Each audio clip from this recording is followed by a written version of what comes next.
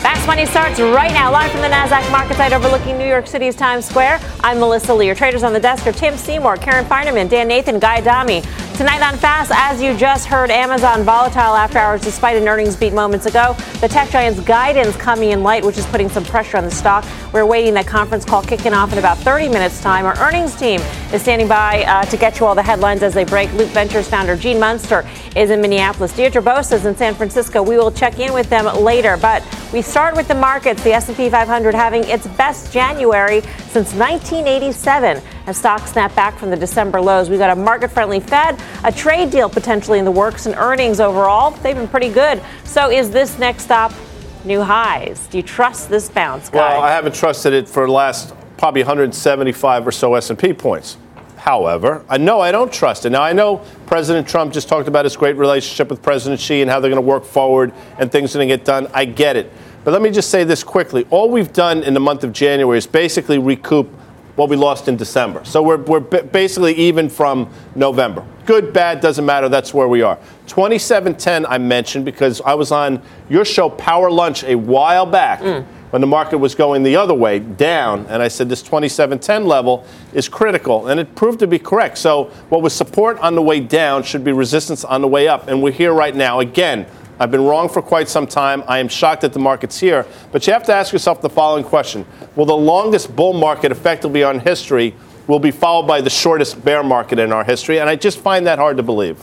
But still, I mean, we do have President Trump saying that he's going to meet with President Xi, that there is no need for an extension of the March 1st deadline for tariffs, Karen. And that seems like the most positive step forward in these trade negotiations that we've seen. Yes, I'm kind of surprised that he said that. I mean, we were talking about this a little bit before the show. He could always walk it back if they're making good progress and March 1st comes and they still haven't been able to wrap it up. I have felt for a long time that a trade deal is the most important thing for this market to get back on track. And as we seem to be making progress, to me is more important than the Fed. So, I mean, a lot of good things happened, yes, between yesterday and today. You had some good earnings as well. But still, I think that it reminds me when last year they had a tax deal, looked like they could never get it done. And then they started to be able to really make progress. And then the market rallied really hard into the tax deal and after the tax deal for a couple of months until we hit that very difficult market at the beginning of last year. I think there's still room to run if they get a trade deal.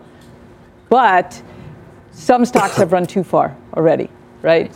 So if you had crappy earnings, even though your stock was, if your earnings weren't good enough, your stock is not going to be supported here.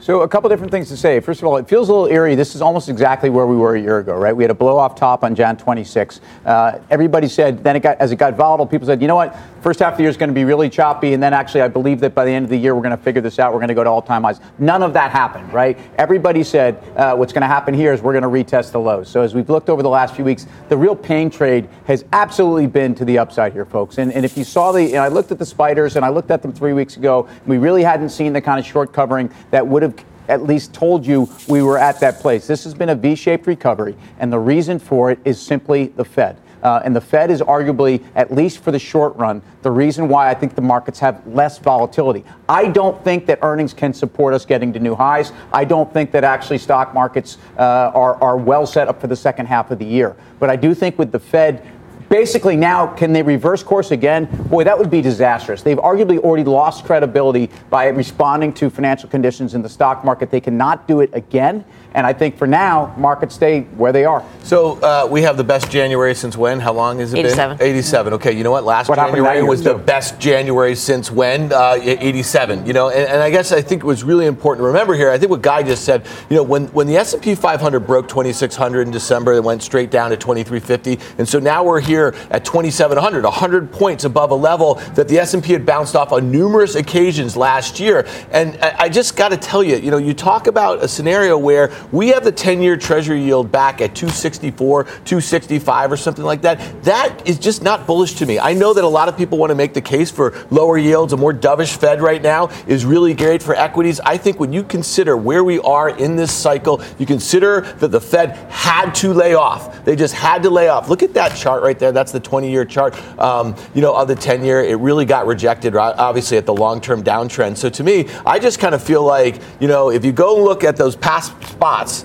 where it hit that downtrend, the stock market topped every single time, and it dropped 50%. I'm not saying that's going to happen again, but the likelihood of new highs in 2019, I think, are slim to none. So the Fed basically stepping to the sidelines for now, in your view, is a bad thing. Horrible. In your view, it's a bad thing. I'm not happy that the Fed has stepped away from a mandate that I think they have to fulfill. I think for stock markets right now, I just want to point out what was bothering stock markets was the Fed, and mostly the Fed. So that's to the side. It's not what I want, Mel. As right. a trader or as an investor, I think in the short to medium term, and I'm talking 1 to 2 months, I think lack of Fed means markets can be constructive. Okay, lack of Fed means markets are constructive. I agree with Tim. Yes, lack of Fed gives one less. So this week we've seen some pretty big changes, right? But doesn't January discount a whole heck of a lot? It's no different than the January setup with the taxes that you just mentioned last year. I don't agree. Really? Let me finish. Because last year, the January was after a very, very strong year before, right? The market was up huge from election night through the end of the year. We're not coming off of that. So we have had a real change, the tax rule, and we've had a market that is actually flat, where earnings are much higher than they were. Well, they're not much higher, and they're considered to be up maybe mid-single digits. But they're falling. No, if you think they are falling. Yeah, the growth rate is. The growth rate is, but if you look at the actual earnings, the earnings are higher. The earnings in some cases are significantly higher. Karen, I don't mean to give you that exasperated sound here, but we got the Fed out of the way, and then it's like breathing. And then it is kind of like breathing. Yeah. And then maybe we get some kind of deal on trade, but it's not going to be that comprehensive deal. And then maybe some other things kind of split screen. So then, don't you think with the S&P 500 up 8% on January 31st, we've kind of front-loaded some stuff? And if you think for a second that the stock market is not going to be lower than where it is right now at some point in this year, meaningfully lower, you're crazy. It just doesn't work that way. Okay, that's kind of a ridiculous thing to say. Really? What are the chances that it's lower on one day this year than it is today? Considerably lower. That's possible. Okay, but look. Look at the camera, Karen, ultimately care about. I'm speaking right to you, Dan. I'd agree with you, but then we'd both be wrong, right? I don't want to do that. If we look at things, if we look at fundamentals, which is what I really look at, Dan, look at the camera. Companies are earning more. Their multiples are, in some cases, actually even lower. Not all cases. See, the problem is the market isn't a monolith. You could have some things that go up and some things that go down. So when that happens, I'm, of course, going to point to the ones that go up, and you're going to point to the ones that go down. So what we've learned in the last couple of months is that markets can turn on a dime. We've learned that. Yes, absolutely. We've learned that. So let me tell you what doesn't turn on a dime. Yeah. Economies don't turn on a dime. The global economy doesn't turn on a dime. So when you consider what we have facing us for the balance of this year, I think there's going to be a tremendous lag, even if we get some of this sort of stimulus that you think is going to be positive for U.S. corporate earnings. I mean, I just feel like... So you don't think a trade deal is positive for corporate earnings? I think it is, but I think that a lot of the enthusiasm, the overshot that we are seeing right now in the last couple weeks... Is because of an anticipation of a trade deal? No, it's not. It's the Fed. It's the Fed. It's all wrapped up out of the together, market. of course, guys. But I mean, so it's just not gonna have the punch. I think when the deal finally comes. That's kind of my point. It's being incorporated. Look, I can appreciate that. May be at some point. That may be right as we get closer and closer. I don't think currently that we're there. Okay. Quickly, and Karen's points are correct. Salient. Better than mine. Not better. Just correct. I think she would agree as well, though, that a lion's share of those earnings beats are predicated on ridiculous stock buybacks as well, which is fine. I mean, stocks go higher on the back. There's nothing wrong with that. But that's I think that's probably 40% of the S&P earnings growth projection is probably coming from buybacks. Yeah. About 2%. And how is that different from past years? Well, I mean, buybacks have been a tremendous force in the markets for quite some time. I think in the past couple of years, first of all, earnings themselves have been better than 5%, which is where they're projected to now. By the way, at this point of earnings season, we've pulled back on S&P expectations by about 2% overall. So in other words, we were at 7%. We're somewhere around 5%. In absolute terms, we pulled back 2%. So I think that S&P earnings had a better delta of growth. I think this is what at least your point was, Karen, and maybe it's not as good this year, but they're still growing. And I would make an argument that at least the swiftness and the breadth of some of these revisions we've seen to the downside is not reason to run for the hills, but it's concerning. And I do think that a lot of the quality of earnings was a function of either lower effective tax rates, which I largely think is a one-off event that then becomes priced in, and that actually we did have a global recovery, which is very much in question, and I agree with that, Dan.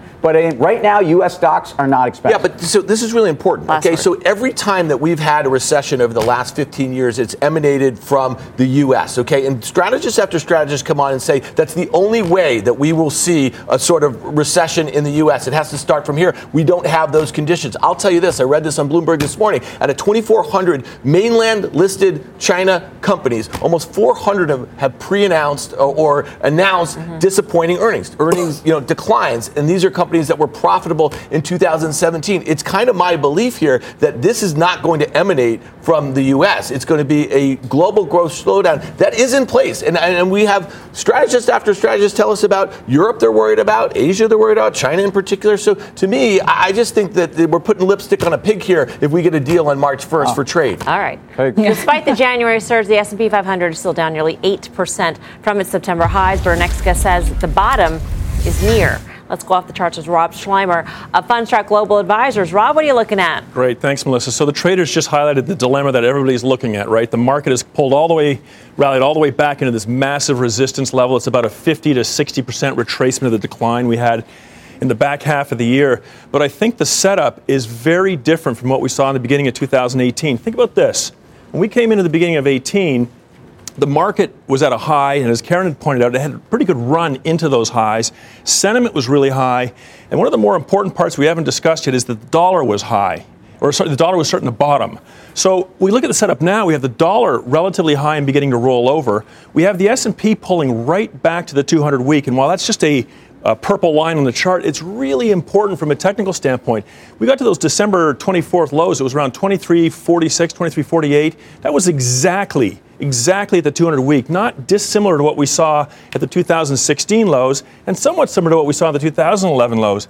And more importantly, if you look back at the bull markets in the 1980s and 90s and the bull market in the 1950s and 60s, that 200-week provided long-term structural support for these cyclical pullbacks. So what I think we just saw, and particularly as you start peeling the onion and look at a lot of stocks, we just saw a cyclical correction, very consistent with what looks to be, on average, a 4-year cycle. Every 3 to 4 years, we put in a major low.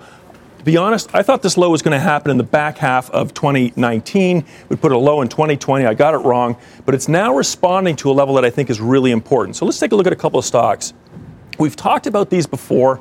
The semiconductors, to me, are really critical because they began to peak at the end of 17, beginning of 18. We saw this relative strength beginning to erode early in 18, and it was really a heads up that part of the market or part of the cyclical side of the economy was starting to roll over. But once again, like we saw in 2016, we're getting this rebound off that 200-week. And more importantly, when you look at the relative strength, we had these divergences coming into the end of the year between October, November, and December.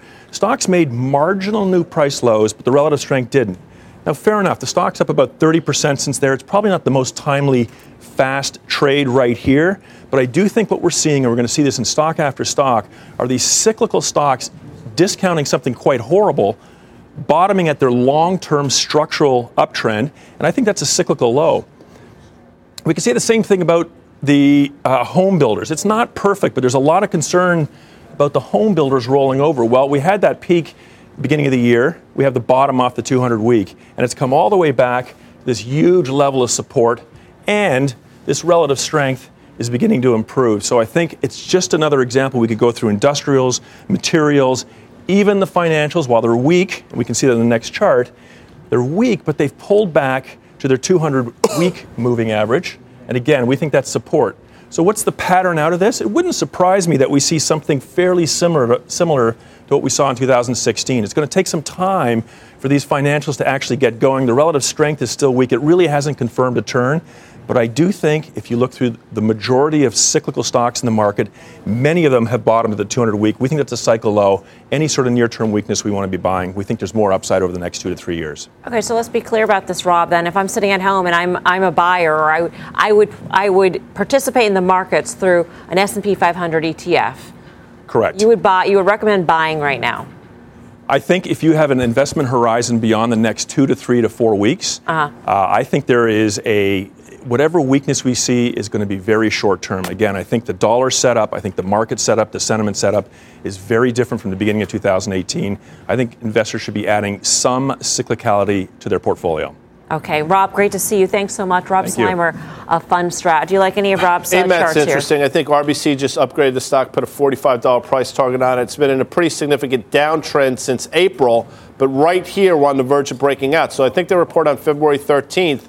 I think for a shot for a trade, AMAT's pretty interesting. Look, the technical guys are here. We're talking about key levels. I have to agree in the short run, though, what Dan's talking about, look, you can make an argument that 2750 is really the level on the S&P. You can make an argument at 98 on the SMH. I want to talk about semis. They've recovered 20% off the lows, and there's still a downtrend they have to get through. I will talk about emerging markets because they started this, and the EEM is now above the 200-day on the upside for the first time. It's trading through it to the upside, so the first time since December of 2016. So a lot has changed in that part of the world that was nasty, despite those stories in China, Dan.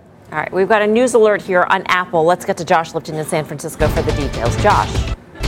Now, we have drama here in Silicon Valley. It looks like Apple has now revoked Google's enterprise developer certificates in retaliation for an app that violated its policy. What does that move mean? Well, it actually would mean that Google would be prevented, Google employees would be prevented from testing iPhone apps. It would also prevent them from using certain internal apps. Google spokesperson telling CNBC, we're working with Apple to fix a temporary disruption to some of our corporate iOS apps, which we expect will be resolved soon.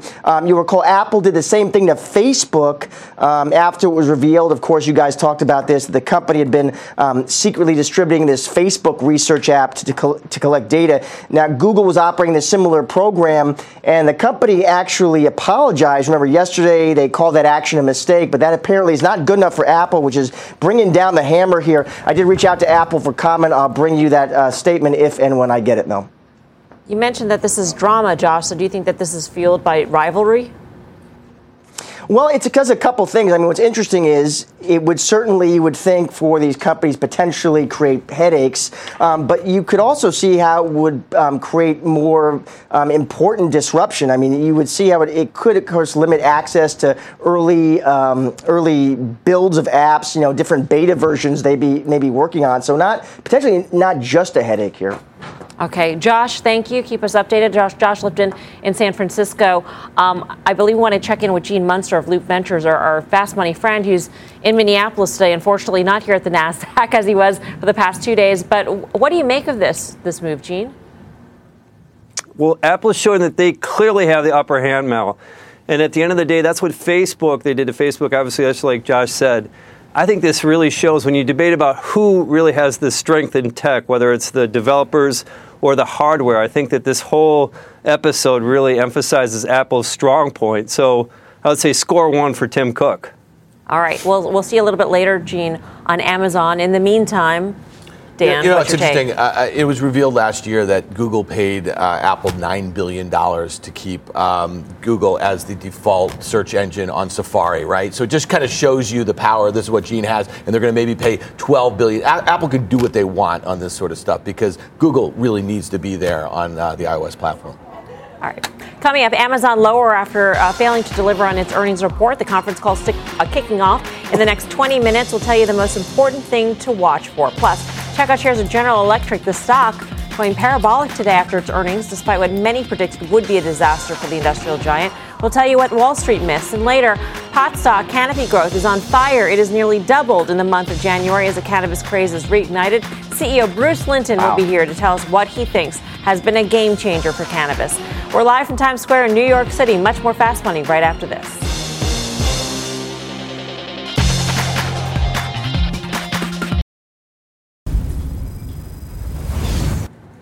Welcome back to Fast Money. General Electric topping the tape today. Shares surging after beating revenue expectations. The industrial giant was up as much as 18% today, breaking above the $10 mark for the first time since Halloween. Shareholders giddy as the company settled with the Justice Department. Plus, CEO Larry Culp says it will sell more than half of its health units. So, Tim, in the clear? Well, I tell you what, the most important thing is probably the cash generation in the quarter. People want to see that this company is actually able to support itself. I would still argue that if GE came out and just said, we're going to raise $5 billion or $10 billion at the most just to give ourselves a cushion, the market would reward that. But the DOJ settlement's nice. I think the fact of the matter is organic growth on the industrial side was actually 8%. Street was expecting 5%. Hey, look, things are happening faster. The balance sheet may not be as impaired as we thought. If they can generate cash flow, they actually can truly be valued on a sum of the parts. We need clarity. GE, remember, I think the sellers are gone largely out of this name, and good news is good news. Value there, Karen? Yeah, I think potentially. It's really hard to know. I think there was a lack of any bombshells, which is seen as a huge positive now. That's how far GE has come. The DOJ settlement was great. I think we didn't see any more enormous long-term care write-offs. That would have been bad. So they're doing the right thing. I've played it through leaps of 2020. I just want to give it time to work. I think it will, but I'm not certain. So owning the leaps lets me know exactly how much I can risk. But this is a positive. And to Tim's point, if they do need to issue equity, obviously the higher the equity goes, the better it is for them, right? Also, they're seen as a better credit, but they would also be able to issue equity higher, which I don't think is going to be happening in the short term. Culp also said on the conference call that he would provide an outlook sometime soon. It's sometime. Not today. Which would make me a little nervous. The bar's low and you can get away with that. Yeah. But on the move of the stock, it's been extraordinary. And you've been on it, and Steve Grasso's been on it. They want to shore up the power business. That's great. I want to win Powerball tonight. Probably not going to happen. That's okay. Maybe they'll be able to do that. But I'll say this. I'm waiting. So J.P. Morgan, Steve Tusa, I think is his name. Yes. He's been the axe in this space. He made comments, I believe, on the 29th. I would anticipate him making comments again in the wake of this quarter, and my sense is he will reiterate his negative stance. So I think if we've enjoyed this run to the upside, might have a little more, but I think it's headed back down. All right, well, GE may be soaring, but one trader is not buying the hype, betting nearly $1 million that GE is set to fall in the next month. So, Dan, what are you seeing? Yeah, so the next couple of months, options volume was off the charts today. Obviously, the stock had a huge gap higher after this recent consolidation. 4 times average daily volume. The largest trade on the day, shortly before noon, when the stock was trading just near 1050, was an opening buy of 90,000 in the March 9-8 put spreads, paying 9 cents for those. That's $810,000 in premium, and that breaks even down 15% at 891 on March expiration here. Here's the thing. Look at that chart. These guys talked about this gap here. There's obviously a lot of overhead resistance. I will mention the fact, though, the stock did close 6% off its highs. Okay, so it had a good morning, and then it closed off the highs. Look at the 20-year. When I see trades like this where someone's trying to kind of pick a spot to the downside after a big run, maybe it's a hedge against an existing position. You're really risking 9 cents to maybe make up to 91 cents if the stock is down at 8 on March expiration, in about a month and a half. And the options market is saying there's only about a 10% probability of that happening. So it's dollar cheap protection or a dollar cheap directional bet without a high probability. All right, for more options action, check out the full show tomorrow, 5:30 p.m. Eastern Time. Let's get a check on Amazon as we head to break. That stock is sitting at after hours, close to session lows right now, down almost 1%. We'll bring you the very latest from the quarter. I'm Melissa Lee. You're watching Fast Money on CNBC, first in business worldwide. In the meantime, here's what else is coming up on Fast. The deep freeze putting most of America on ice. But the traders think the cold weather could heat up a number of stocks. They will tell you the names. And speaking of heating up, it's been a hot month for the pot stocks. And one of the leaders has nearly doubled in January. The CEO of Canopy Growth will be here to talk about the reignited cannabis craze. There's much more Fast Money right after this.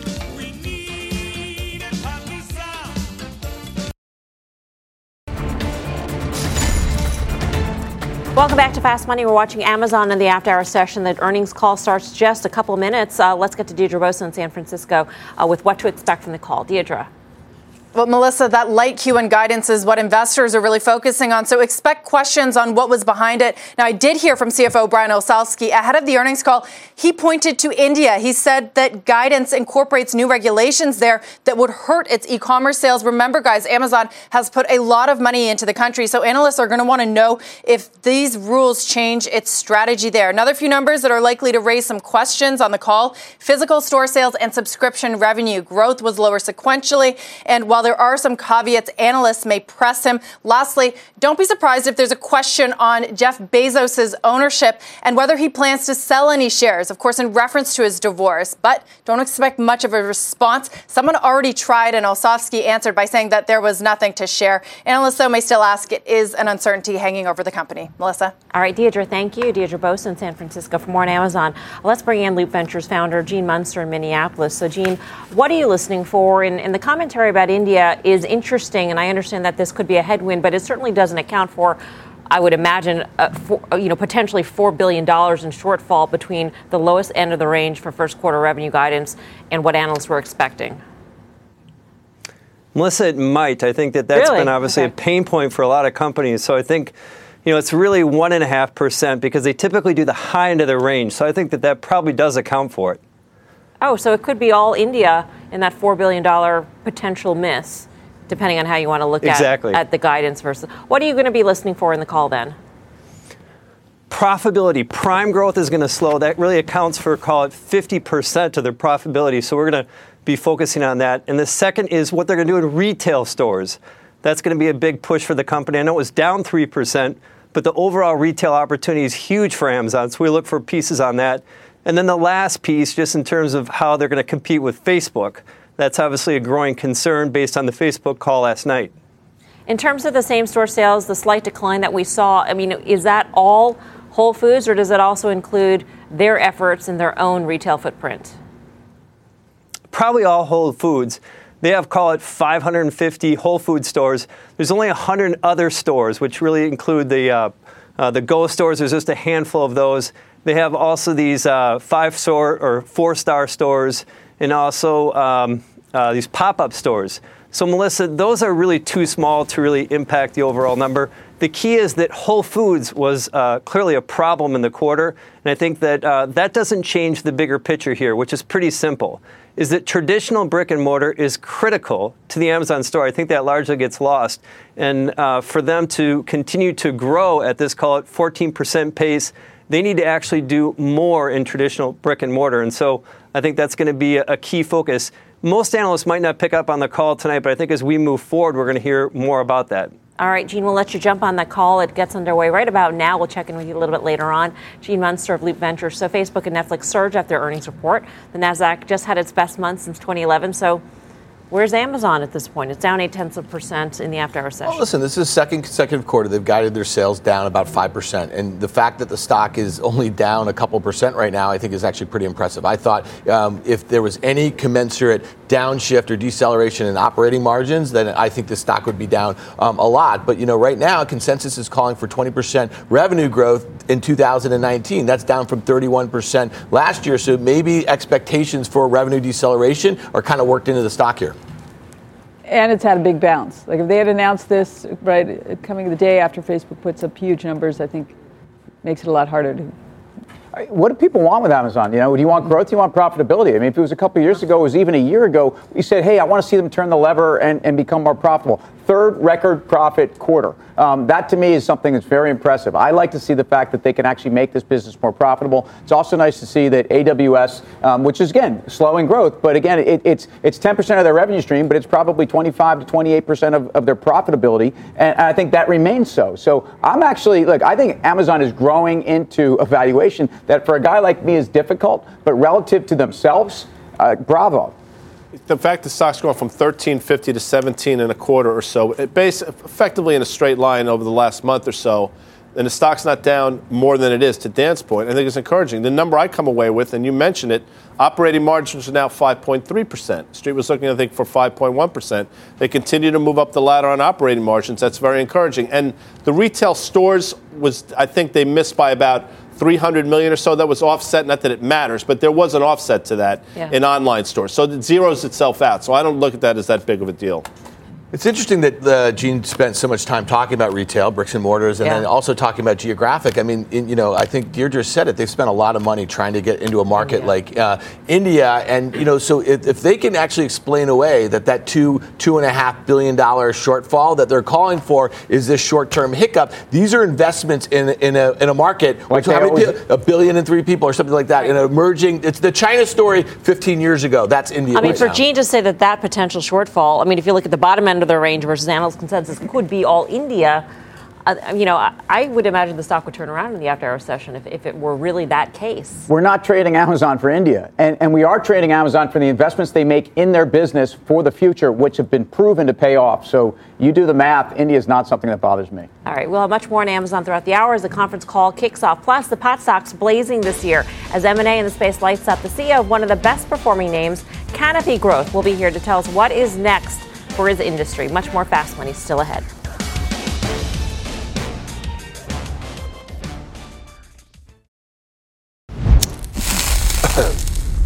Welcome back to Fast Money. Pot stocks on fire to kick off the year. Check out Kronos Group and Canopy Growth up more than 80% apiece, while Afria and Aurora Cannabis both gaining more than 30%. What reignited the cannabis craze? Well, one thing might be the Farm Bill, which would give CBD a major market boost. Let's bring in Canopy Growth founder Bruce Linton. He joins us now from the Tiger 21 conference in Florida, a meeting for ultra high net worth individuals. Bruce, great to see you again. Hey, nice to be in Florida. I know. We wish we were in Florida as well. It's been a while, Bruce, since I spoke to you in Smith Falls, and since then a lot has happened. The Farm Bill has passed. You also got a legal hemp license in New York. So in terms of this new market that's opened up here in the United States, how do you assess the opportunity here? What sort of total addressable market are you looking at? Yeah, so it's a big deal, and the reason it's a big deal is now we can actually operate with a federally controlled program, which means we don't jeopardize, say, working with Bank of America, all the things that we've been able to enjoy by being on New York Stock Exchange. And so what we're doing, and I think you'll see a few states want it, is create a hemp park so that you can actually take the CBD, take the fiber, take the protein, and use all of the pieces so that you now kind of have this very low-cost ingredient. And what we focus on is how do we turn that into outcomes people want to pay for. And an outcome could be that perhaps your dog has managed anxiety, or your sports recovery drink is better, or. And that science is something we've been working on for a few years. How do you think about the opportunity in CBD versus the opportunity in THC products, whether it be medicinal or recreational?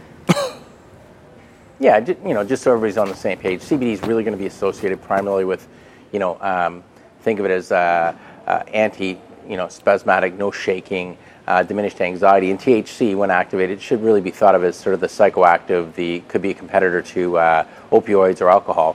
So CBD is a great first step. Much of the equipment and science will lead to capacities that would include THC. It's one of those things that I think you need to have scale and a start, and CBD from hemp does that. And over time, if it's permissible to change the feedstock to marijuana, it's a pretty rapid transition into the full spectrum of cannabinoids. I'm gonna venture to ask the same question again, Bruce. When you think about the opportunities, though, 5 years down the line, and you think about where your company's getting revenues from, would it be from products involving THC, the psychoactive part of the plant, or CBD, the more wellness side of things, and maybe the pharmaceutical side of things? Yeah, so on a global basis, I think you'll see that THC is an active ingredient in probably 90-85% of our total global revenues, ex-US. And US, it's going to be a function of when and if state rights occur. So 100% of our opportunity right now is CBD, and I think in the US, it's a many tens of billion-dollar opportunity, and it's going to be coming down to great products with great brands. And we think with what we do with Constellation and what we do with science, we have a pretty good shot at that. Is there any risk? I mean, I understand that the Farm Bill, now that it's passed, the Farm Act, has really opened the doors. But at the same time, is there any sort of regulatory risk when it comes to the FDA, which has been a little bit fuzzy in its stance when it comes to CBD as a health, as a supplement, or as an ingredient, any sort of health supplement? Yeah, I think actually the FDA is going to be very active and useful, right? Because there are all kinds of claims out there that are things you can make up and nobody validated. So because it became federally legal, that invokes an FDA perspective, and we want to make sure that we provide the FDA with the evidence before we make claims. And so I suspect what you're going to see is a sector and an industry that cleans up. And when it cleans up, that means the consumer actually gets what they paid for. And overall, I suspect that's a much better outcome for both companies like Canopy and the patients or the customers. Hey, Bruce, it's Tim Seymour. To move away from hemp and just ask you about your core business and to oversimplify the investment buckets, are you more focused now on kind of the bricks and mortar, whether that's cultivation, more licenses, more retail locations in your global footprint, or is it more on the high value added, the science, the technology, the infrastructure that's at least related to logistics and the sophistication in your business? Because that's what I see happening very fast in this space with big, sophisticated companies like yours. Yeah, so what you want to be able to do is transmit around the planet all your intellectual property, which means you have to do it wherever you can. And so we got activities for IP development that go from Canada to Chile to parts of Europe. And then what you need is a supply chain in each of those countries so that what you intellectually property have defined, you can actually deliver, which means you take these great ideas, you protect them, you codify them, and then in a bunch of geographies, you actually have to create the asset base so that you can produce the ingredients. Over time, all of our focus and yield will come from the outcomes we create, whether it's medical or rec and the IP around that. But you can see where you sort of juggle back and forth between great idea, great invention, great protection, and now we got to go grow some plants. And that program repeats country by country because of the UN and a bunch of conditions. When it comes to Canada, we're actually at the stage now where we think we can actually begin to isolate and show what a good business looks like in that kind of country, and then back out all the extra spends that you do to globalize. And I think investors will say, keep going, don't give us a dividend, give us growth. All right, Bruce, great to see you. Hopefully we'll see you when you report earnings in a couple weeks. Bruce Linton of Canopy Growth joining us from Boca. It's a better trade than Ottawa, that's for sure. I asked that question about the FDA because that was mentioned specifically in a Canaccord Genuity note on this space that hemp is a great opportunity, but the fact that the FDA is fairly silent on it raises some concerns. The minute, Tim, that you have to slap any sort of warning labels on things or that companies have to do much more testing to prove claims, I would imagine that depresses the valuation of a stock, at least initially. It definitely does. Look, and Canopy got about a 10% boost to their market cap on that announcement of the New York industrial hemp facility that they're going to create and the processing attached to it. And good for them. It gives them a federal national footprint to have a space in the United States of America. I think if you also want to look at the market overall, you're going to actually see more hemp plays rushing ahead to the NASDAQ and to the New York Stock Exchange because of this. It's become a very interesting part of the approach to the industry without question. I'm wondering, does the warning really matter? I get the delay. Does a warning matter? Does a warning matter? Why? Does a warning? I mean, did a warning impact sales of cigarettes? Yes. Yes. Absolutely. Some madmen.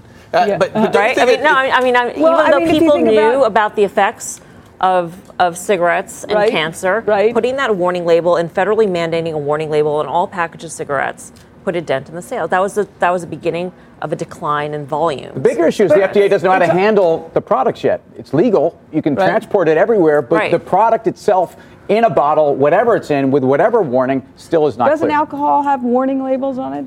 Pregnant women shouldn't drink, things like that. I don't know that it's made any difference. I don't know. Alcohol, that's true. You mentioned the market for pets, I believe. You were trying to get to that. You don't want to get Flip any. No, and I'm not advocating. I don't puff the magic dragon, nor should your pets. But we actually are Crackstaff and Englewood Cliffs. If you want to just sort of check this out, look what they did. Oh, that's my pup. Look at that. That's Dodgers. Yeah. Oh, wow. That's Karen. That's not my pup. The first one. Flip. That's me and the Flipster there. So are the dogs experiencing something? Are you telling me that dog was high when he was playing basketball? No, if they're anxious, CBD has. They seem calm. They seem very calm and happy. Anyway, still ahead. Amazon lower despite the earnings beat. The company conference call is underway right now. We'll bring you the latest from the C-suite. Plus, bone-chilling weather slamming the country this week. But a number of cold weather stocks are heating up. We'll tell you which ones you can buy when Fast Money returns.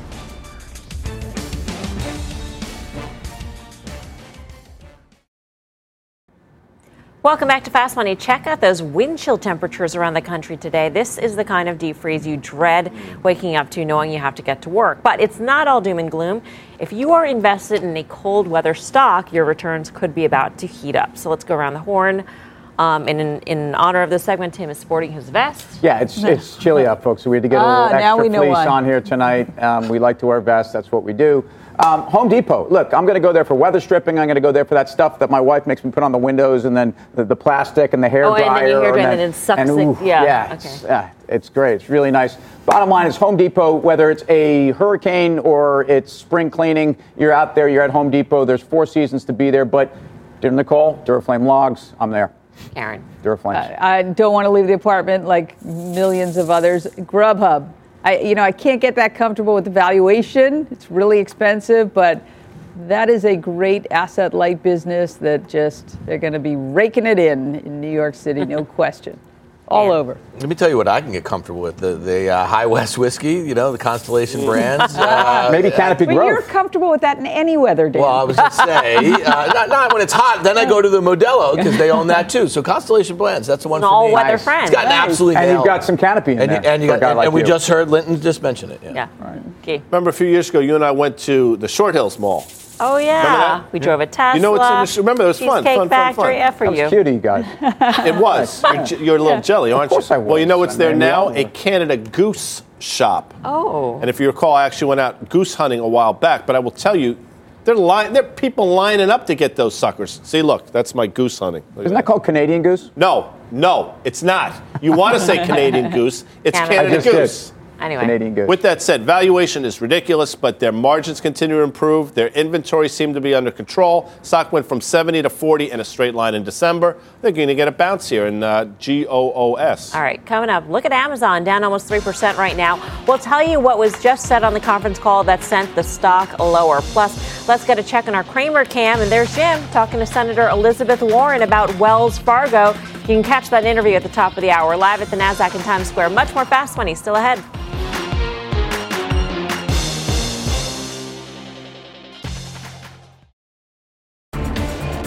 Welcome back to Fast. Amazon CFO Brian Oslowski speaking on the company's earnings call moments ago. The stock is lower after hours. Let's get to Deirdre Bosa. Deirdre. Hey, Melissa. Well, Amazon's India businesses, new challenges there. They were a focus at the start of the call. New government regulations. These would curb practices like steep discounts that have helped Amazon dominate the U.S. market. CFO Brian Oslowski pointed to that uncertainty as the reason Q1 guidance was below expectations and says they're evaluating the situation. We remain committed to complying with all laws and regulations, and we will, but we're evaluating the situation. Our main issue and our main concern is trying to minimize the impact to our customers and sellers in India. We've built our business around price selection and convenience. We don't think the changes help in those dimensions for both the customers in India and also the sellers. Now, over the last few minutes, the focus has really been on growth margins, and that could be what's bringing shares down further, now down about almost 3%. Oslowski acknowledged that growth margins were not up as much as prior quarters. He first identified positive tailwinds like AWS, third-party units. He said advertising dollars continue to grow very well. Headwinds, he says, though, include outbound shipping costs. That is the greater use of Amazon Logistics, its own shipping unit. For the year ahead, it could be hard to grow margins because Oslowski says that 2018 margins, they benefited from investments in warehouse expansion in 2016 and 2017. Melissa?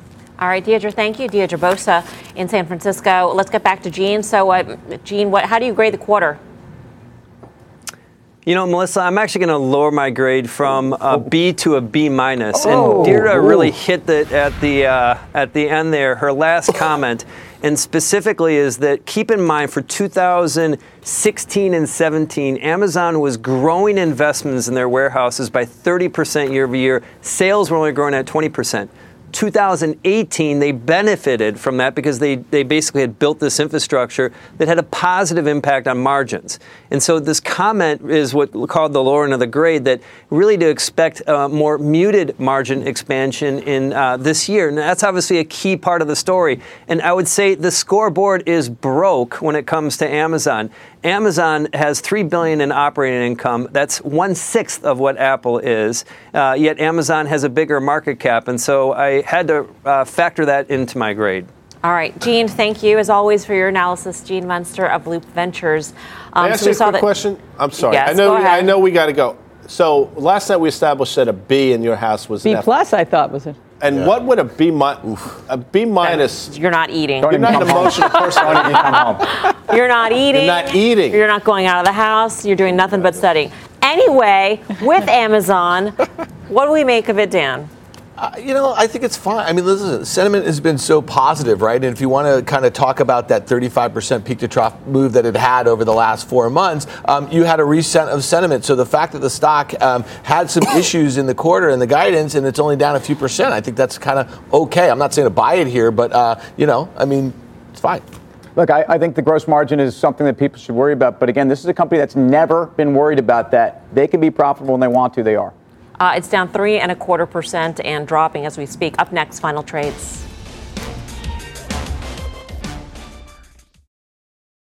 This will be one of the biggest stories in the session tomorrow. Shares of Amazon now down by 3.8% in the after-hour session. I believe the conference call is still going on, so you get some updates there on CNBC.com, but it is down 4% right now. Final trade time, Tim. Yeah, my cold weather stock is an all-season stock. And again, their investment into the professional service is why also Home Depot remains well ahead of their peers, Home Depot. Chairwoman. Yes, I like FedEx on the heels of UPS today. FedEx announced earnings in December at the depths of the low. I think we'll see good things in March. Dan? I like guys Canada Goose call. Oh. Yeah, $6. Canadian. Canada Goose, GW Pharma into next week's earnings release. Melissa. Wow. That does it for us here on Fast. See you back here tomorrow at 5 for more Fast. Mad Money with Jim Cramer starts right now.